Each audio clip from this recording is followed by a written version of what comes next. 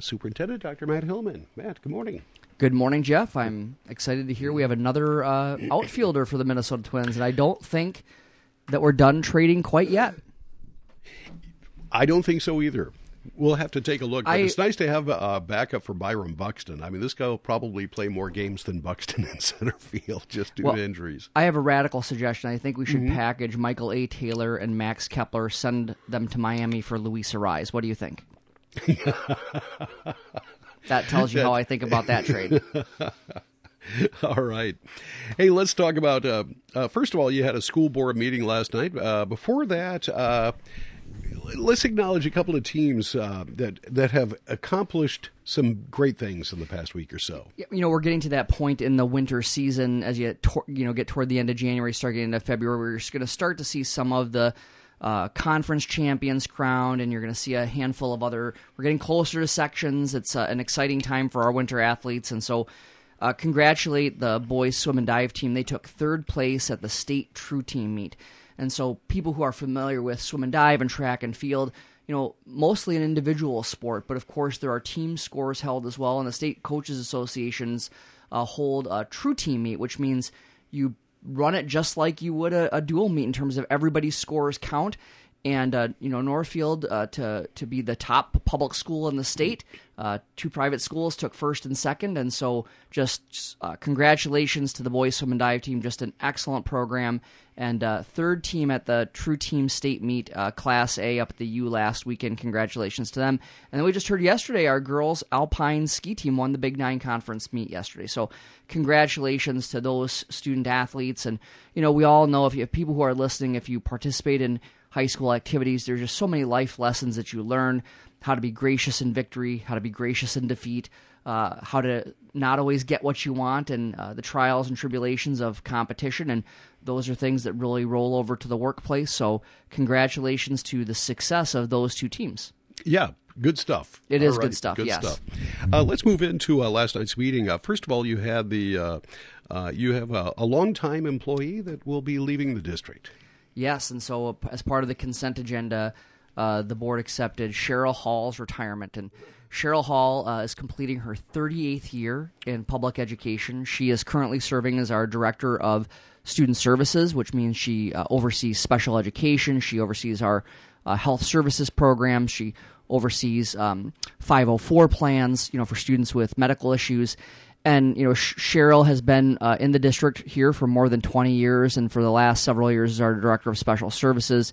She was recognized with the most prestigious award in her field in Minnesota in 2022 when she was the Minnesota Administrators of Special Education Director of the Year. So really a great crowning achievement for her unbelievable career. Anyone who's, met Cheryl knows she is a champion, for students, all students, and specifically for students with disabilities. And Cheryl will always play a special, have a special place in my heart.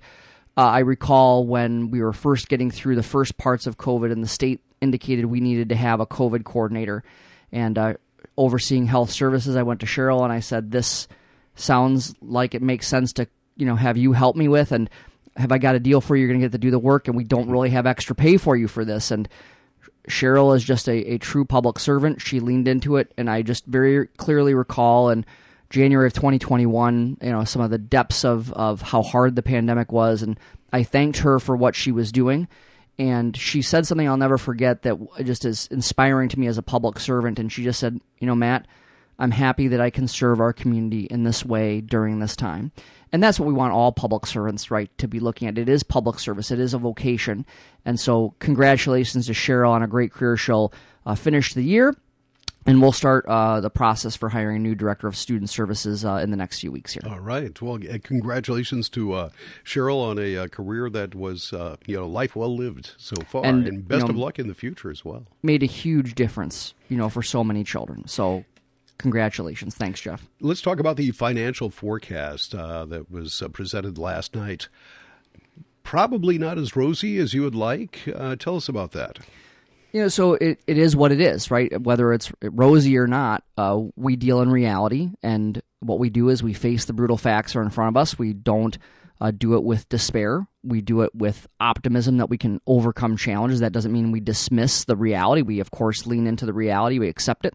And the reality is, we have talked on the show a number of times about the declining enrollment, that is in our school district. And so we've had several projections on that. We've continued to adjust our staffing and our expenses to try to have a soft landing toward what our new normal will be with a reduced number of students. And we know that our declining enrollment is for two reasons. We know Rice County is seeing far less births than they have in the past. So there's a substantial declining birth rate, not just in Rice County, right, but throughout the state. We know that the state demographer has talked about it. And here in Northfield, we have some exciting things going, but we still have had a housing shortage for the last several years. So that also impacts our ability to grow our student population. And the vast majority, of our funding is derived from how many students we have. So we have one of the tools that we have as part of our benchmarks of our strategic plan is a goal for our fund balance. So think of your fund balance, our fund balance, as your rainy day fund, right? That you are putting cash away so that if you have an emergency or you have some unplanned expenses, that you have that amount of cash in the bank. And, for a long time, our board has outpaced several of our similarly sized neighbors with a goal that's pretty high. It's now at 14%. So we want to have 14% of our expenditures in cash, in the bank, so that we are able to weather any storms that might come forward. That could be continued issues with enrollment. It could be things like unplanned inflationary expenses, etc. So we finished last year above the 14% goal. The financial forecast is looking out now that we have many more knowns middle of the year. How many students did we actually have? Who are the people that we heard? All those things that were some unknowns when we adopted the budget last spring. We now have more information. We do a revised budget in December, and in January we do the financial forecast. We are projecting we'll end this year just above 12% in our reserves. That's 2% below what our goal is. And so when we're below our goal, we will look to make adjustments. And next year, we're looking at projecting at the end of next year, so at the end of the 23-24 school year, right now, we're projecting to be at around 10%. So we're going to need to make some additional budget adjustments on top of the $4.5 million of reductions that we made last year. Again, declining enrollment, but I also want to share how inflation really... Now, I've talked about inflation long before it was popular to talk about inflation. Isn't that correct, Jeff? And I'm just going to give you one example of how inflation has impacted us. So in the last year, our property insurance premium went up $50,000. $50,000. That's significant. Ooh. And that's because the inflationary pressure on the market increased the replacement value of our school district property by $62 million to around $315 million to replace all of the facilities, et cetera, things that in our district. So that's in 1 year. And so if you think about all the kinds of regular things that you do in life, property insurance is just one of them. It's just that example of how the inflationary pressures are impacting public entities. Now, we did some great work. We use a local insurance agency. They're awesome. They helped us give us some recommendations to reduce that $50,000 by a little bit more than half by increasing our deductible. So that means having a strong fund balance that we just talked about is important. And so we're making those ongoing costs to be as reasonable as we possibly can. But you got to have property insurance, right, for your school district. And so that's an example of how this combination of declining enrollment, inflationary pressure, and then, of course, as we've talked about many times, decades of chronic underfunding. And so as we continue to work with the legislature in St. Paul, we're really asking that they increase the per pupil formula. We're asking that they tie it to inflation.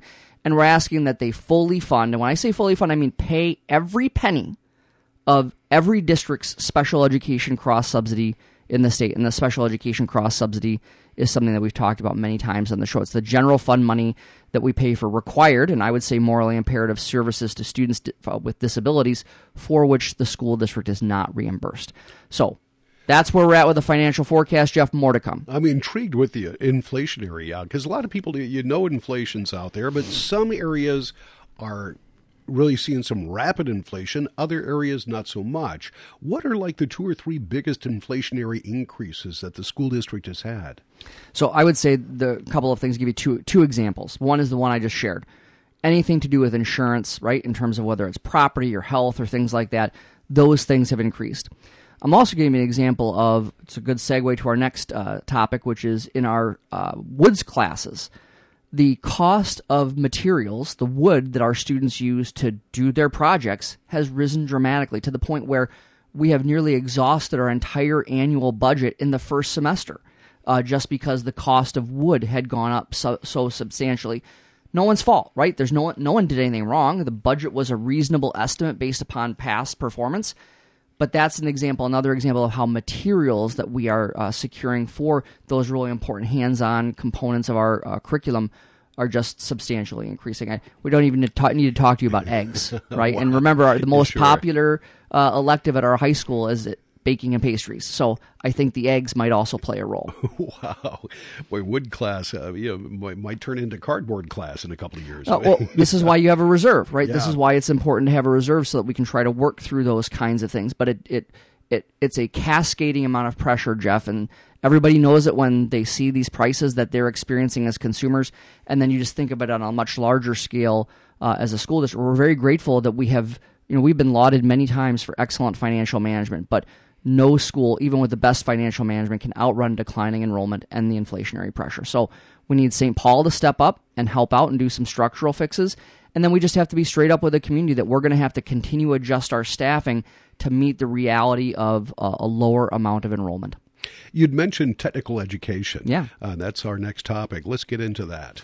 Yes. And so we all have heard many times, right, about the shortage in the workforce, the unemployment rates being so low, and really a lack of skilled workers. When we think about what we would consider to be the traditional trades, we think about healthcare.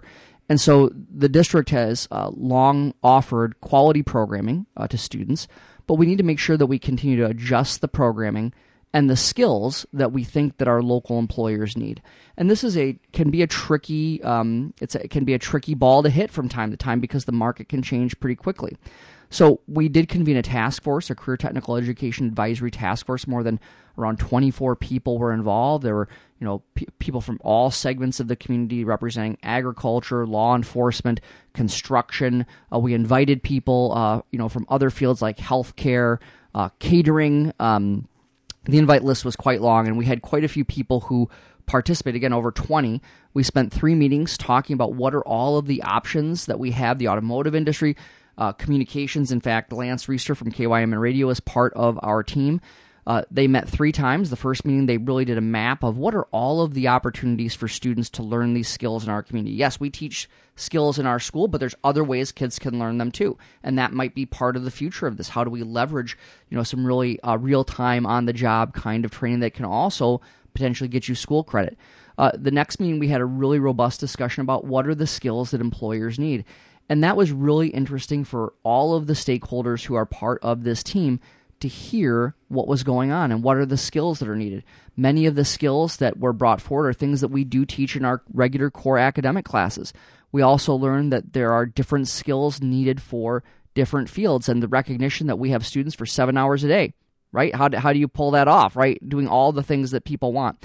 And then the final meeting, we actually looked through our course book. We took a tour of our facilities, and people actually gave us, through a power voting process, what were the things they wanted us to keep doing with our programming, what are the things they wanted us to start doing, and what are the areas that they wanted to stop doing. And so we are taking that and we're moving it forward. We're going to try to do some both short-term actions and some long-term actions, to continue to make sure that our career technical education offerings are relevant to the community. We're also going to take this from just being a task force. I'm going to recommend that we create an ongoing career technical advisory committee that meets 3 times a year so that we can make sure we're continuing to listen to our local employers and adjusting our programming to what are the latest needs so we don't have an antiquated program when skills and other things have changed. That's interesting. I agree that there are, the technical training has changed and the jobs have changed since we were back in high school at that time. And keeping we didn't want to be a YouTuber, Jeff. I didn't have anything to do with TikTok back in the day and age. But the way technology is rapidly changing and the needs of the current employers, so many of them are just trying to keep up with the technology Exactly, yep. and such. So, yeah, technical education is going to be a big, I think, in my opinion, a big thing in the future. And I think It's we a big really thing now. need to think more broadly about how do we provide students the opportunities to secure those skills. They need to both be in the classroom and also in the community. Mm-hmm. Anything else you'd like to mention? I think that I look at the clock and I see Yep. Tim McNiff is getting ready to come up, so I know what that means. It's time for me to exit. Thanks for the time, and thanks to everyone in the community for your continued support and understanding. And we're going to be happy when winter starts to exit. Yeah, no doubt. Pardon me. That is Superintendent of Schools, Dr. Matt Hillmann. You're listening to 95.1 FM and AM 1080, KYMN Northfield. We've got Tim, news and sports coming up. Rich has an update after this. This news update is brought to you by Northfield Retirement Community. Rooted in Christian values, Northfield Retirement Community supports independence, dignity, and quality of life for the aging by providing innovative living options and services. At Northfield Retirement Community, we truly value our residents and employees. Hi, my name is Jenny Parsons. I've worked at Northfield Retirement Community for over 11 years. I work here because I know that I make a difference in the lives of our residents each and every day. Join our team today and take advantage of opportunities like